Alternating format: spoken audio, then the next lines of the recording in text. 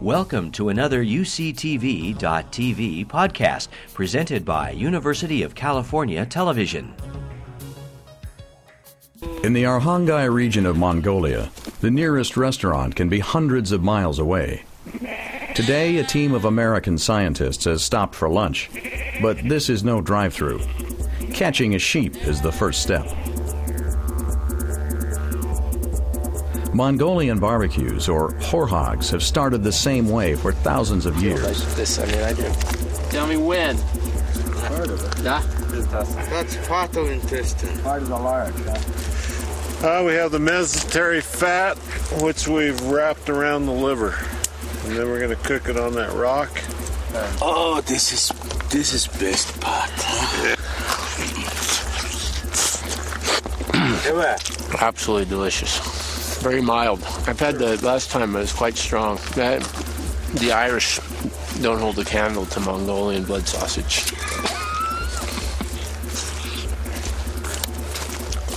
Okay, here comes the kidney and the heart. Not bad. Texture is not what the typical American is used to.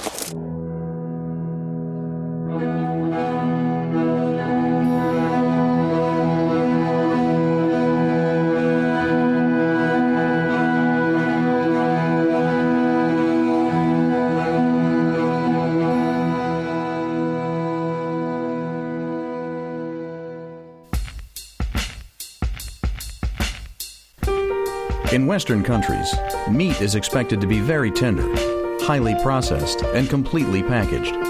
For us, animal products are big business. 29 billion pounds of beef are consumed in the U.S. every year. To put that in perspective, imagine 131 Nimitz-class aircraft carriers or the Great Pyramids of Giza. We wash it down with 6 billion gallons of milk. And yet American farmers and ranchers who produce all of this stuff every year have been reduced to just 3% of the population.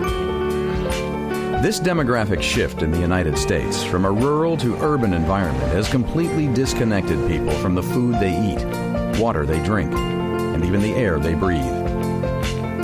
To make things even more interesting, this tenuous situation is spreading around the world, from developed countries to the grasslands of Mongolia. I think the biggest threat to rangeland is development. People have lost total touch about where their food comes from.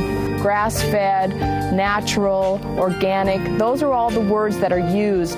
Tough, durable people, but under tremendous strain. With every family ranch that goes out of business, things that you need to know to, do this will be gone.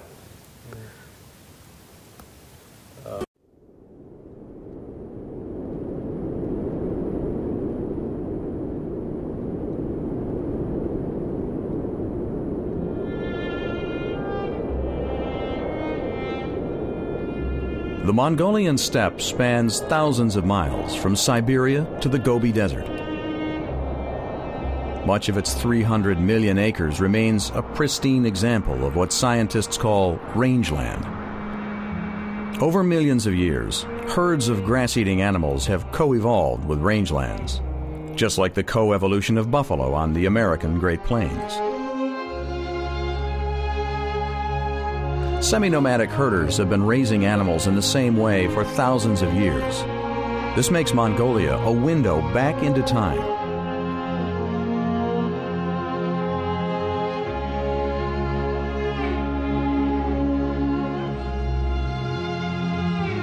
Dr. Dennis Sheehy has been studying livestock and pasture interactions here for over 2 decades.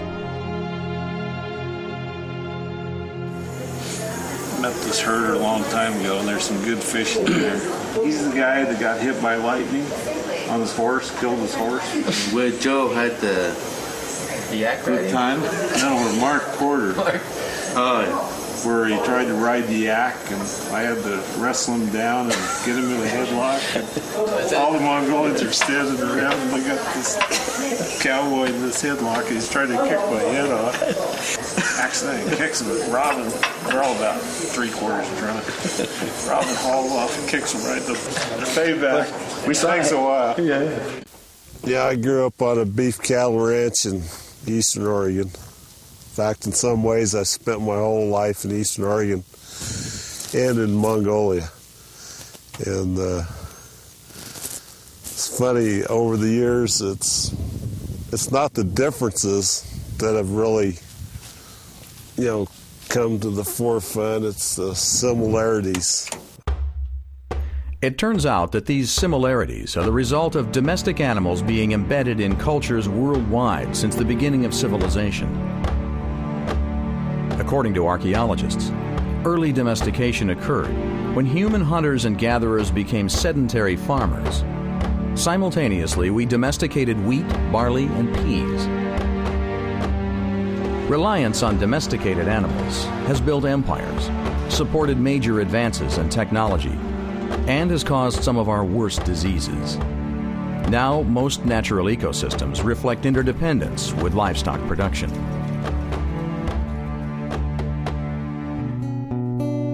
Unlike the pastoralists before them, landowners or ranchers raise livestock for profit. These ranches have replaced herders with fences and trail drives with cattle trucks. Privatization has also opened the door to large companies that move vast numbers of animals through integrated shipping, slaughter, and processing facilities. These examples show a progression from open rangelands and natural systems to a more confined factory model of agriculture. For now, pastoralists and ranchers still provide the majority of animals, and they do it on the open rangelands of the world.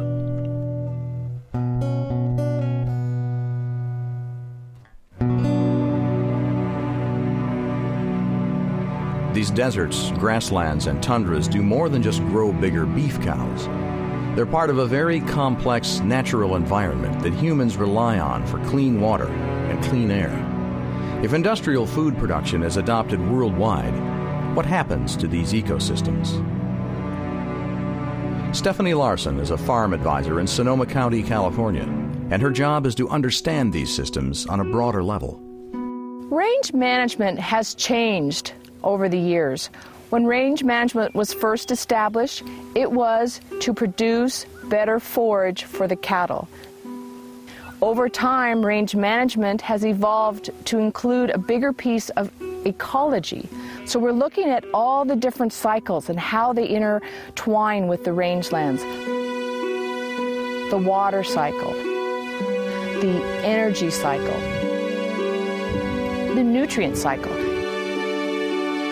How that all benefits the plants, what's growing above, what's growing below, the health of the soil.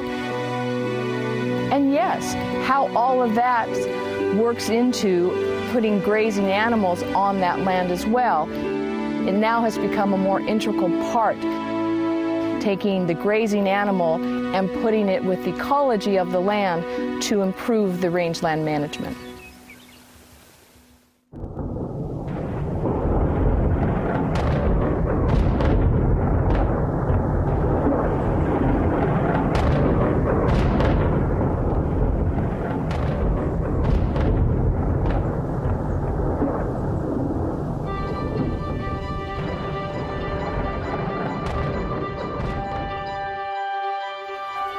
Ecology is the story of how most life harnesses the free energy of the sun for survival. This energy takes many forms as it passes between plants, animals, and the environment. Ken Tate is more than just an amateur kite flyer. He's also a rangeland ecologist with the University of California at Davis. A herbivore comes along, consumes that forage. That's also an inefficient process. Whereas less than 10% of the forage consumed by a herbivore such as a cow is converted to the body mass and thus, say, a steak. Given that this process is so inefficient, why would we raise beef cattle on rangelands? Well, a lot of the Earth's surface is rangeland. It's too dry, too steep, too rocky, and unsuitable to generate some other type of a commodity or product for consumption. And so using the cow is an efficient way to harvest the biomass that is generated on that system. At a local restaurant, most people probably aren't thinking about the energy cycle. Our packaging and distribution system has used very effective marketing to create a polished product quite different from the living, breathing source. Food comes wrapped or in a box that is long past looking like any kind of animal.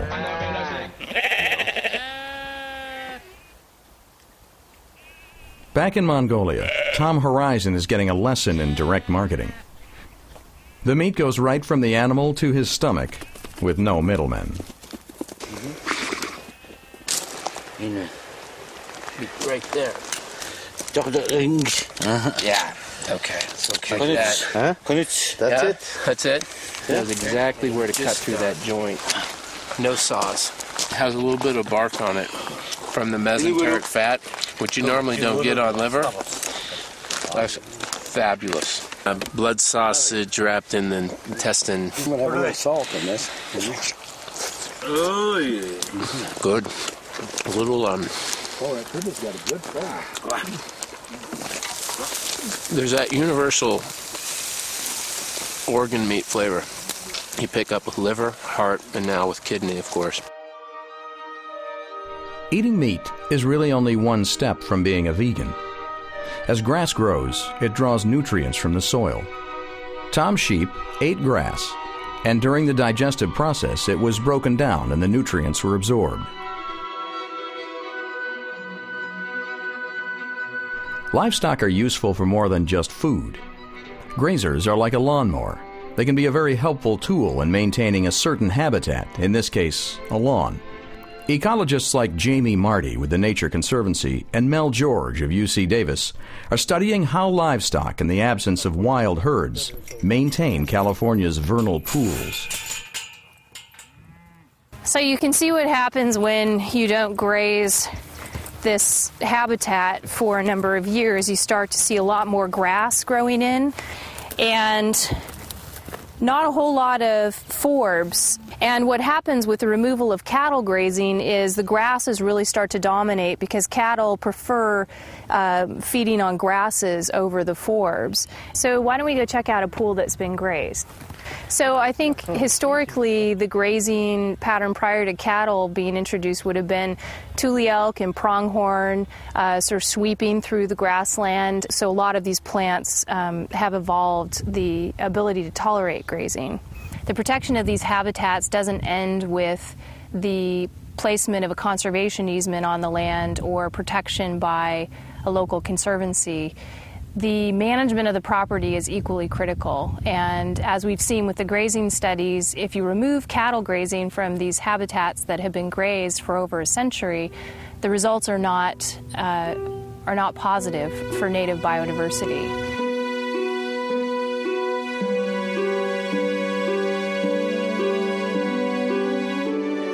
In a landscape free of barriers, wild herbivores are usually still around.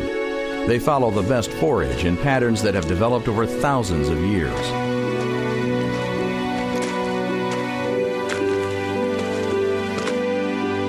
Mongolia is one of the few remaining places where wildlife such as the Hulan still make their decisions this way. In the Hulan's case, they do have a unique ability to dig down to water. That gives them a competitive advantage over livestock.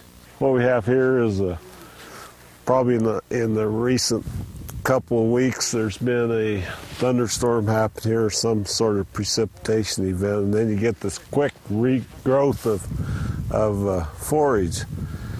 And for the Hulan, they have the ability to seek out these green patches, and often they'll travel hundreds or even thousands of kilometers in terms of seeking out these forage green patches. In Mongolia, the cattle and sheep have been domesticated, but they're herded in much the same way. This is the foundation of the semi-nomadic system that has been in place for thousands of years. One of the real opportunities with rangeland, especially in the developing world, is to view rangeland as wildlife habitat, but also a working landscape. Rangeland and grazing are not really as intensive as crop production, for example, or as subdivisions. And so their impact on the environment are lower. And so that the rangelands that have been grazed for 100 or 200 years by domestic livestock still have a lot of the attributes that they may have had prior to the arrival of European man in the United States.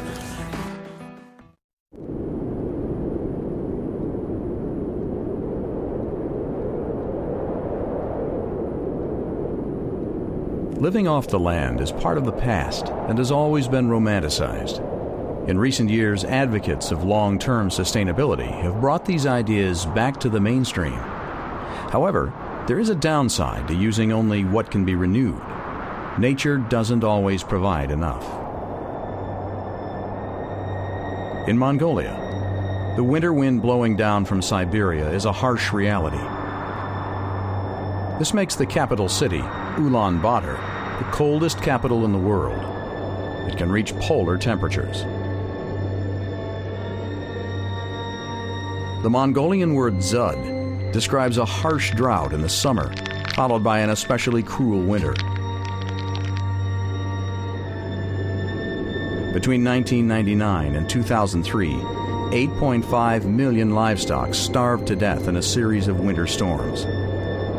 This led to 10,000 herding families without livestock or a livelihood. In the past, the government would feed animals in emergency areas, but that service hasn't been available for decades. This is sustainability. No one rides to the rescue.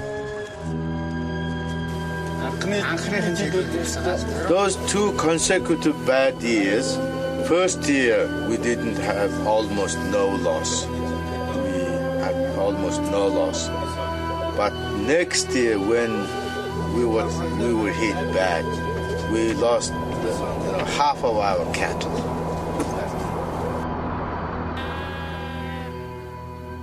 Pua Dorsh and his wife Chimgi are 2 herders in the Arhangai region of Mongolia who not only survived the latest zud, they've also adapted to the new dangers and rewards of a free market economy.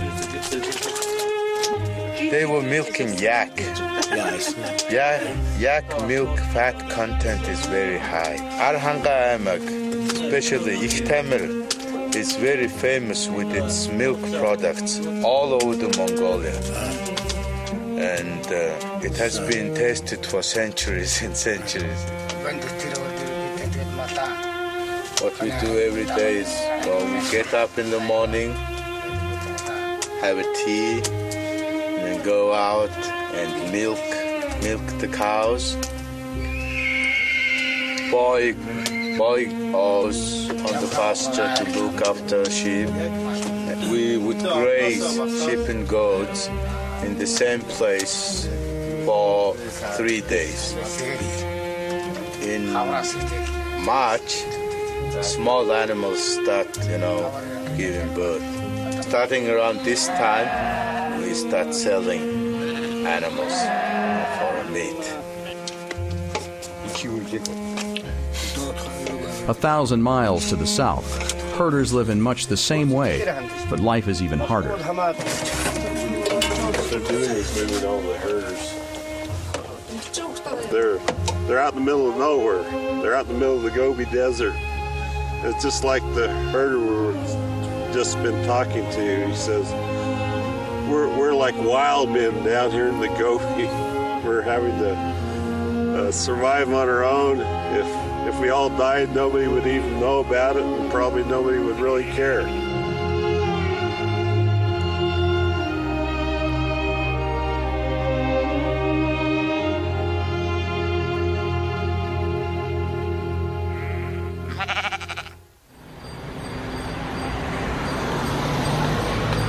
As a Western market economy sweeps across Mongolia, herders are leaving more often for the city. During the Soviet era, Russia encouraged a similar migration. In 1989, the Mongolian economy collapsed. Mass starvation was avoided because the remaining herders in the countryside took in their urban relatives. Now, as globalization falters, the cycle is happening again.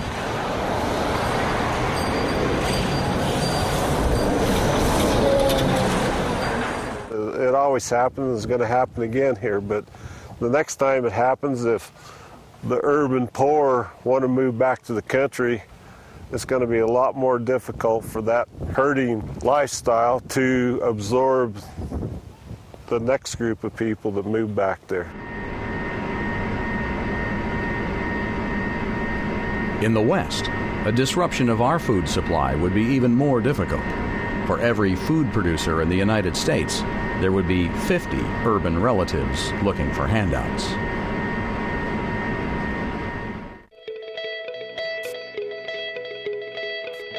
Even ranchers who pride themselves on their autonomy are still a few steps from food independence.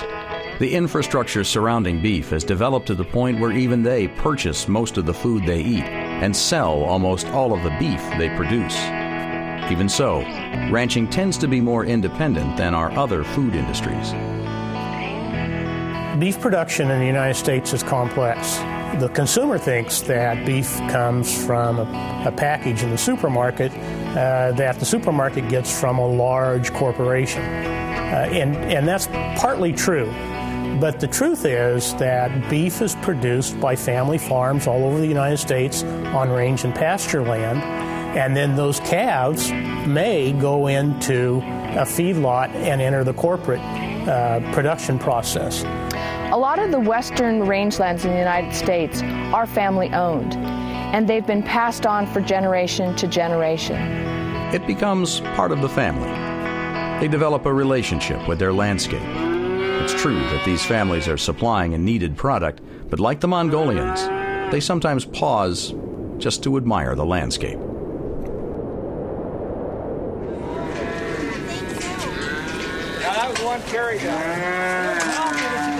Roping may be a rodeo sport, but it still maintains its roots in the spring branding of calves. For many ranch families, branding has become a traditional event. One of the best ropers this year was Carrie Hermans.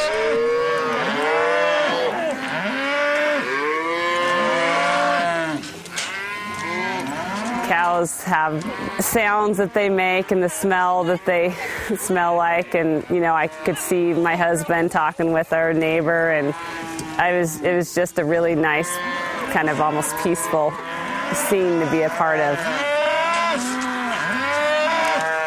She's got a little graze on the nose, my little calf. And then you vaccinate them so that they hopefully don't get certain diseases that calves are prone to get. And then you castrate the bull calves so that they're steers, because you don't want a bunch of bull calves in your herd. I mean, branding is hopefully something that, you look forward to, and you see your neighbors and you have a good time. And hopefully it's a nice, warm, sunny day like today. And it's a fun event that people look forward to.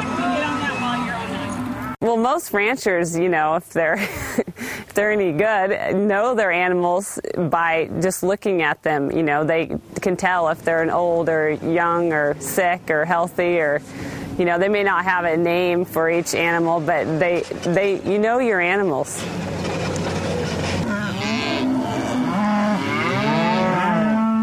We'll start in January. So you're feeding the cows hay, and then they calve through the middle of April.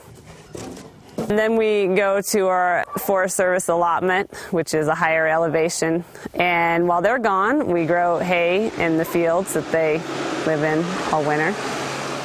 And then we gather them in the fall, like around September, and sell the calves. Then we start feeding the cows the hay, usually around December 1st. That we grew all summer, and start the whole cycle again. These family ranches and farms may have struck a balance between the land they steward and the food they produce, but they haven't found a way to survive in the current era of regulation. Costs continue to increase while prices stay flat, and the current economic situation offers little promise. Then now there's been a leveling off again, and it's almost like the problem that happens on that is that there needs to be another jump to account for increased fuel cost and also increased regulatory costs and just increased costs of production. Roger Ingram is a farm advisor for Placer County in California. The increasing costs and regulations worry him, But he's taken note of an even larger problem looming on the horizon. Cattle producers, livestock producers are 65 years of age or older. I know that this year I went to 2 funerals. Well, actually there were 3 funerals that almost were like in August, about a week apart. The kids who were raised in it have not come back and have gone on to, urban areas and cities. And so a lot of, the ranching farming population is an older population. And so I guess, when they become unable to farm, they'll probably end up selling it as a retirement because no one is left to take it over.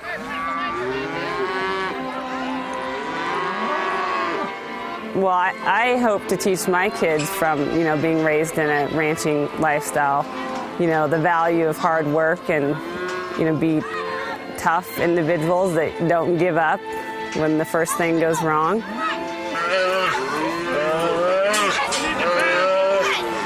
The best part about it is that it's a business that you can do with your kids.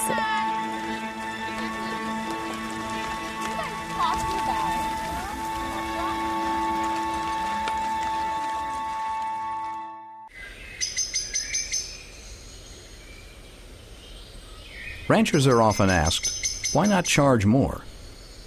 The advent of large corporations' involvement in beef production or lamb production is really rather recent in the stream of human history.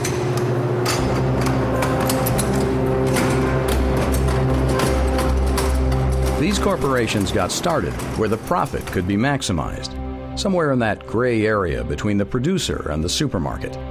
This prime real estate is called processing and generates $100 billion every year. Across the United States, there used to be many packing and inspection plants. In the 1980s, consolidation, often favored by modern inspection regulations, allowed only a handful of corporations to control the entire processing industry, from feedlots to supermarkets. Since then, family ranches have struggled with the low prices that are set for them. The more units that you can run through there, then the easier it is to make that whole profitability. Danger on what's happened on that other end is when you have very few entities controlling such a large part of the market, then what sort of influence are they playing on pricing? Corporate beef production has a complicated history. But the worldwide trend is for these companies to continue to expand. In China, the new breed are called dragon heads. In the U.S., they're referred to as vertically integrated companies. When a corporation reaches this level, it means it controls all parts of the process, even the job of raising the animals. This is how chicken, pork, and most crops are produced. With beef, production still takes place on family ranches up until the animal is finished. Ranching is the last holdout. If enough go under, then cows will never know anything except a feedlot. You have the consolidation with the packers, but now what happens if somebody from outside the U.S. wants to come in and own one of those companies, like Swift, for example? What would be the implications there? That maybe puts things at a little bit more risk. The second great risk is just now hitting the radar. Remember the energy cycle: sun, grass, meat. With industrialized beef production, there is one more item: oil. This is how our feedlots are growing beef. Oil is made into fertilizer and diesel for tractors, which together can grow a lot of corn. Oil powers trucks which haul the corn and cows across the country to feedlots. Later, the cows are trucked to the slaughterhouse and grocery store. That's a system that's been in place since about the late 40s and the 50s, but that's the system that's perpetuated on cheap oil. How much of this goes into the production of one of these? I don't know, perhaps about...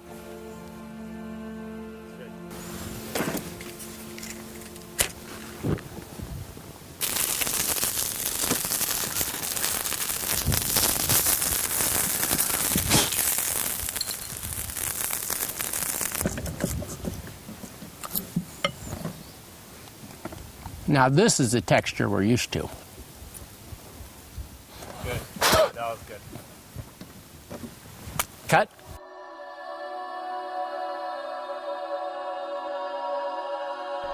In effect, the price of food is tied to the price of fossil fuels, and as oil runs out, prices will climb right up into the sky, which ironically is where all the greenhouse gases are being pumped. Fossil fuels are causing smog in cities and contributing to climate change. Unfortunately, research is showing that the industrial animal, with its unusual diet, is also contributing large quantities of greenhouse gases. The United Nations speculated that volatile organic compounds, otherwise known as animal flatulence, may be as influential as automobile emissions. The best way to actually measure the gases is in biobubbles like these. Dr. Frank Mitloehner, an air quality specialist, is the first researcher to be interested in animal flatulence since 1938.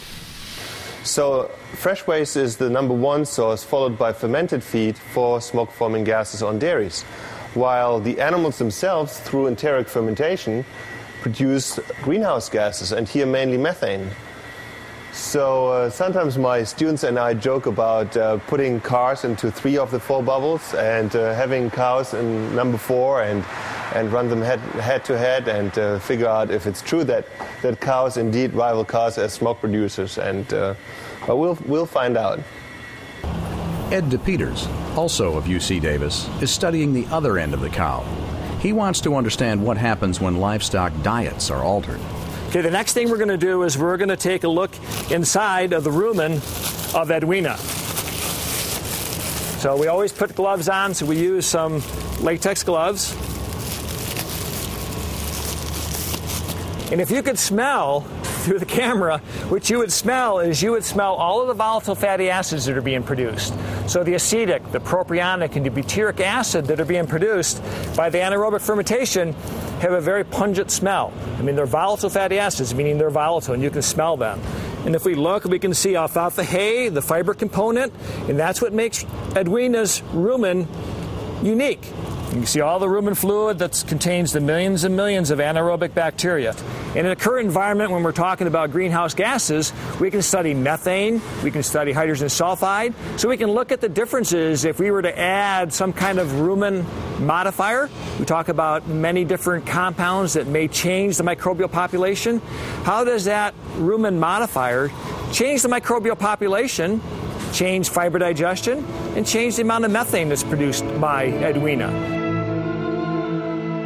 Modern science may help problems like air quality, but in a few decades, there will be 9.5 billion people to feed. Industrial food production and all its issues will scale production to match.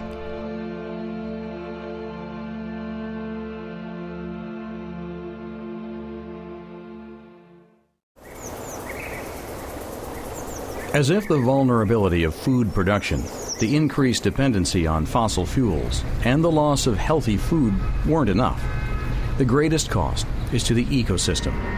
As family ranches go under, what happens to their land? Because we're not making money in ranching right now, pretty hard to make the payment on this piece of property. But there's a small corner of it that we could hopefully sell off, and we wouldn't want to sell it off if we didn't have to.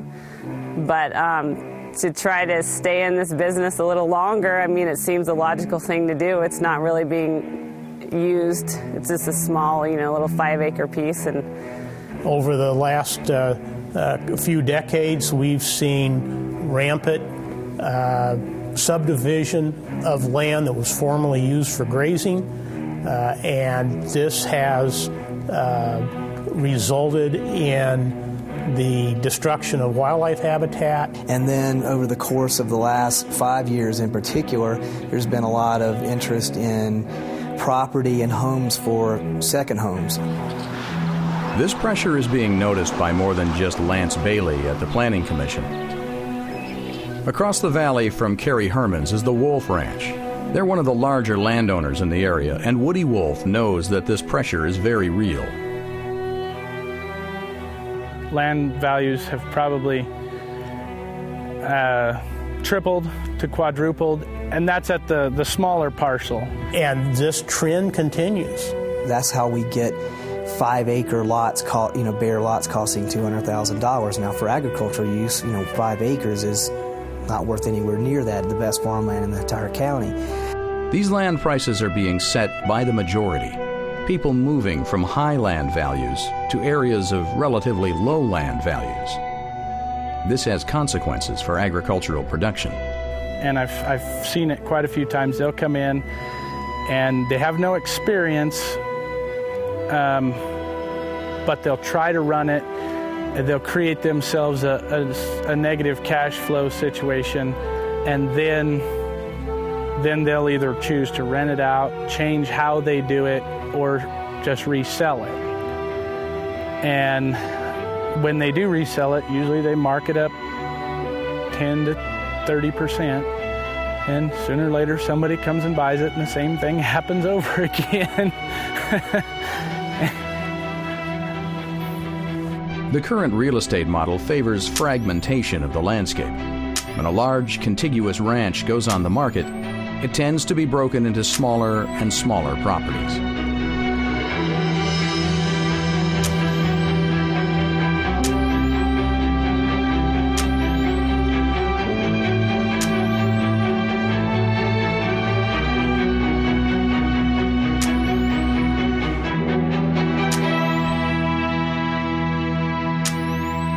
What happens is a once functioning ecosystems becomes fragmented into small, non-functioning pieces.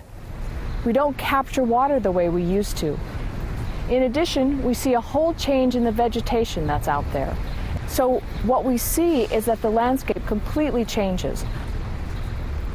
This landscape destruction is one of the major factors leading to widespread extinction of species. E.O. Wilson, a prominent ecologist, estimates that tens of thousands are going extinct every year. Human destruction of the biosphere is being compared to the asteroid that killed the dinosaurs. Some estimates predict that 50% of the Earth's species will be gone in this century. If this dramatic and overwhelming mass extinction continues, the entire fabric of life on Earth, including humans, could collapse. So, if we allow all of the rangelands of the West to be broken up into small pieces so that everybody can have their single-family home on 5 acres, we're going to destroy the ecological as well as managerial characteristics that allows us to use those for ranches and allows them to support the wildlife habitat and the wildlife that we expect to find there today.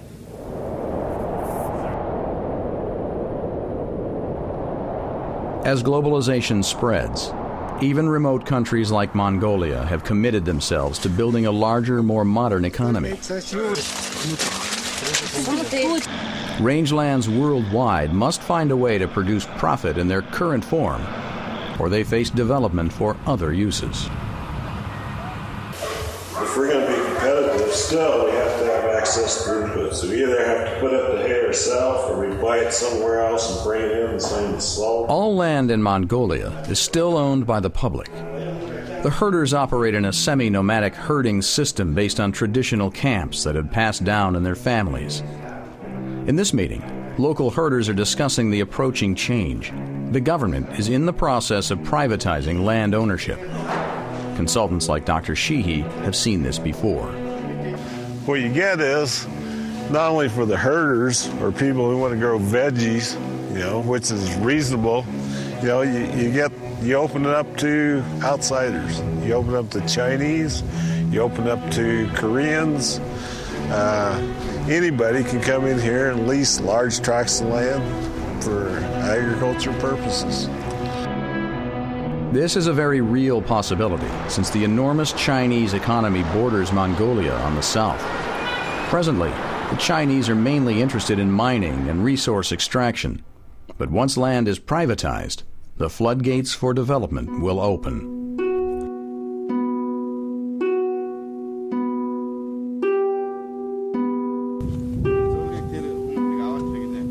The possibility of too much development must seem ridiculous to Mongolians.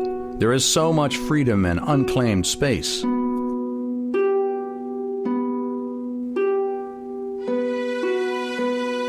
it is a country 3 times the size of Texas, with only 2 million people. Travelers can spend days without seeing anyone. One can appreciate the past and think about the future.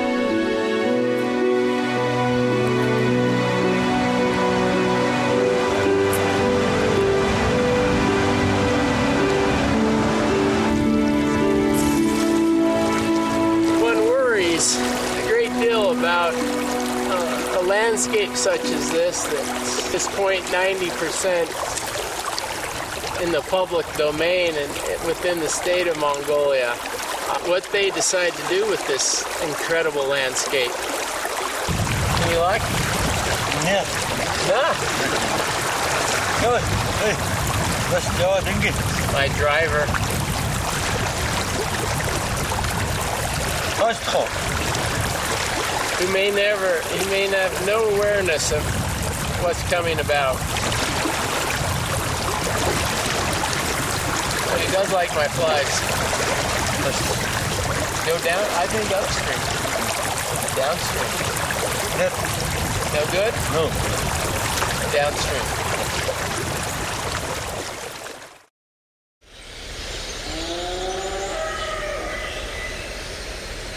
Half a world away, industrialization has already taken place along the central coast of California.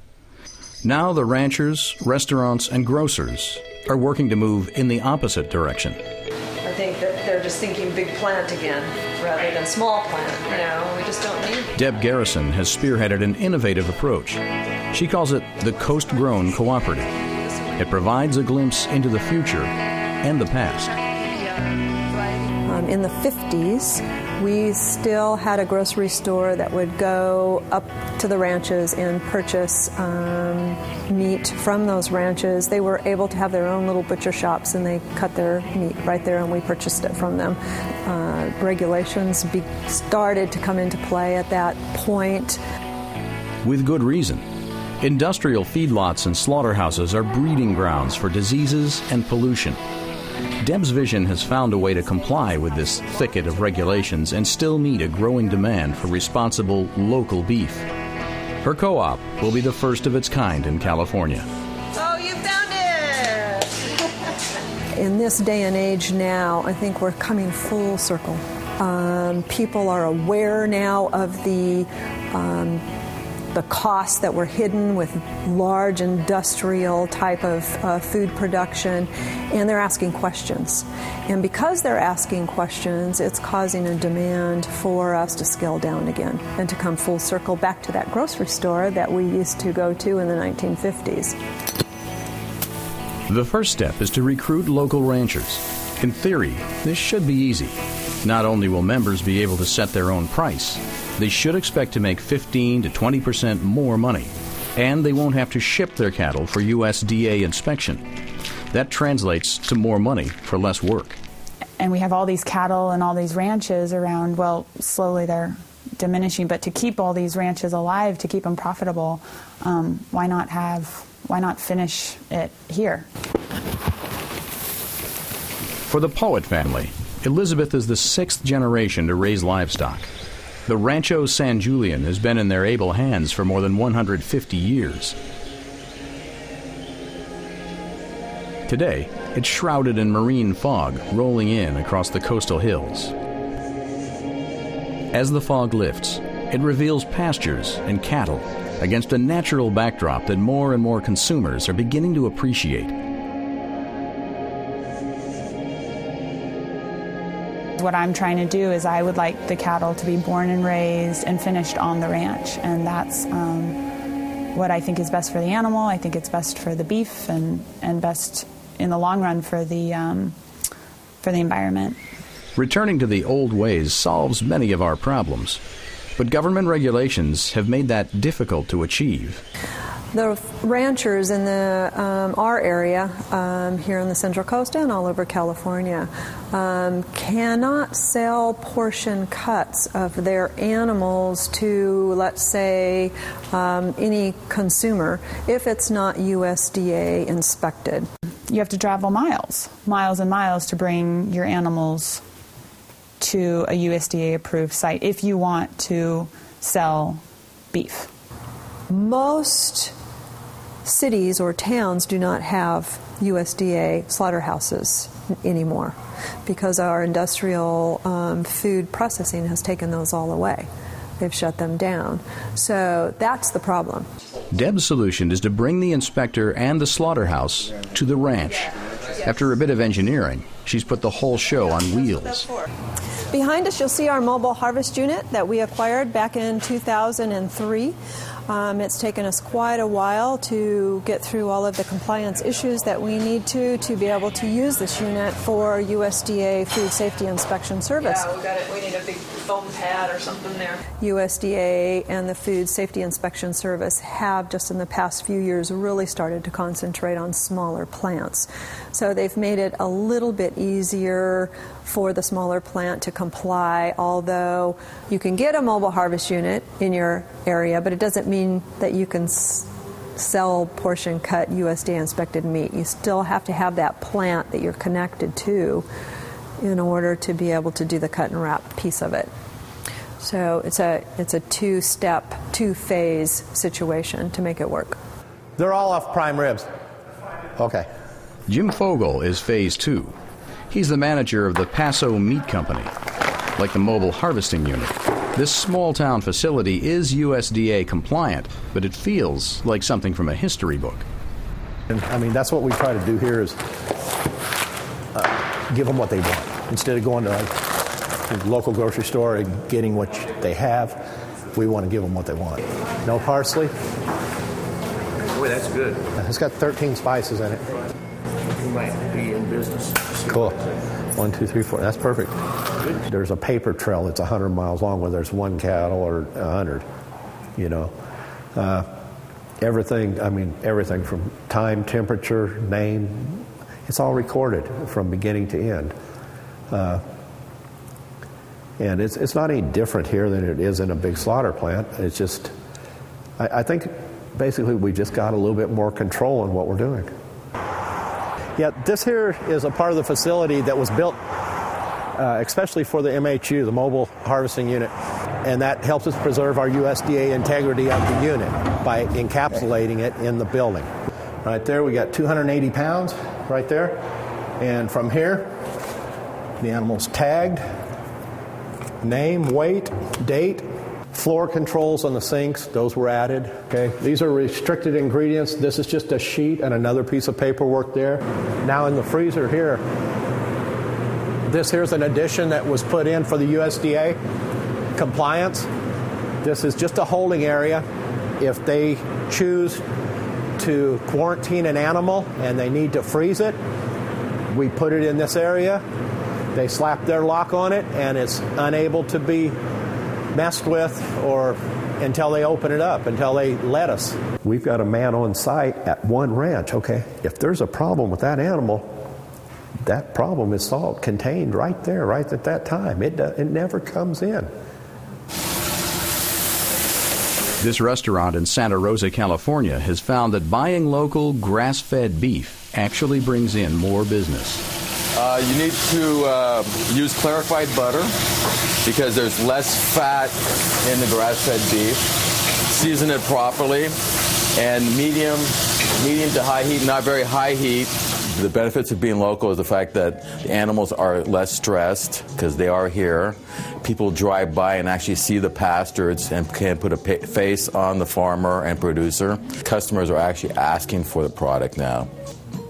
People are happy to pay the extra money for these products. Then they know that their product is safe. This farmer's market sells healthy grass-fed meat, which means no fattening with grain. There are other labels. Organic beef means no hormones for the cows and no fertilizers for the grass. Natural doesn't affect how beef is grown, but refers to flavor additives and other processing. Right now, big companies are watching with interest as these markets grow. Say the model finally gets figured out on how to do that efficiently, and so then once that's figured out, then a bigger company would just come along and just take that model, and because they could do it on a larger scale, would just wipe out the little guy. And when that happens, it's right back to business as usual. The only way to know for sure where the meat came from is to buy it directly from the local producer. Local really kind of points people out, and you can't say, if you're local, you're local. If you're not, you're not. People want to put a face with the products that they're consuming. People want to know where their meat is coming from. They want to know that the animals were raised in this beautiful type of environment, on the rangelands, not in feedlots, and for the most part, raised mostly on grass.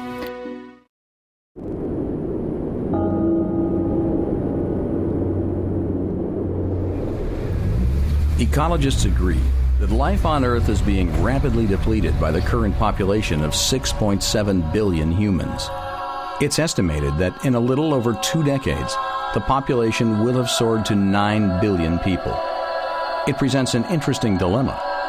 The only way to feed this many people is with industrial agriculture systems. Yet this production is helping to destroy the natural ecosystems regulating our planet. How much of a landmass do we have here in the U.S. to continue to try and meet that demand? I don't think it can possibly continue to go that way. I think we're at a point now where we have to come back full circle. There's nowhere else to go but backwards at this point. There's a problem with that now because so many people live in the city and don't grow their own food, that the few people that are left on the land are faced with supporting, huge amounts of people, whereas in the past, a lot of people grew their own food, or at least their own vegetables. But the bottom line is that the space on this earth is finite. At some point in time, there has to be a huge reduction in population. Whether humans can tackle this task or leave it to nature, a much lower human population is in the near future. 100 years from now, our descendants will still have an interest in livestock production. Family ranches and pastoral herding harbor much of the knowledge they'll need. For now, it is up to us to preserve these examples. Almost everyone is being pretty vulnerable right now, but I think that if you are wanting the safe way to go, I think smaller is better. Buy local as much as possible, and if you don't know how to buy local, try and figure out where farmers markets are and start going to theirs. Maybe there's a meat buying club in your area that you could be buying meat. And as long as we have that other choice, these family farms and ranches can stay in business and produce a product near your home. You're going to eat meat that's responsible. You're going to eat meat that's going to be tasting good.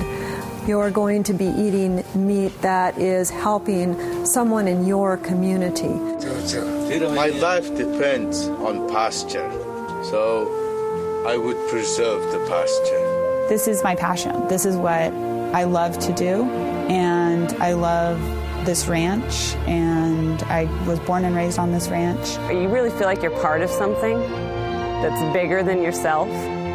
And there's a lot about ranching that, makes you want to get up every day and be part of that.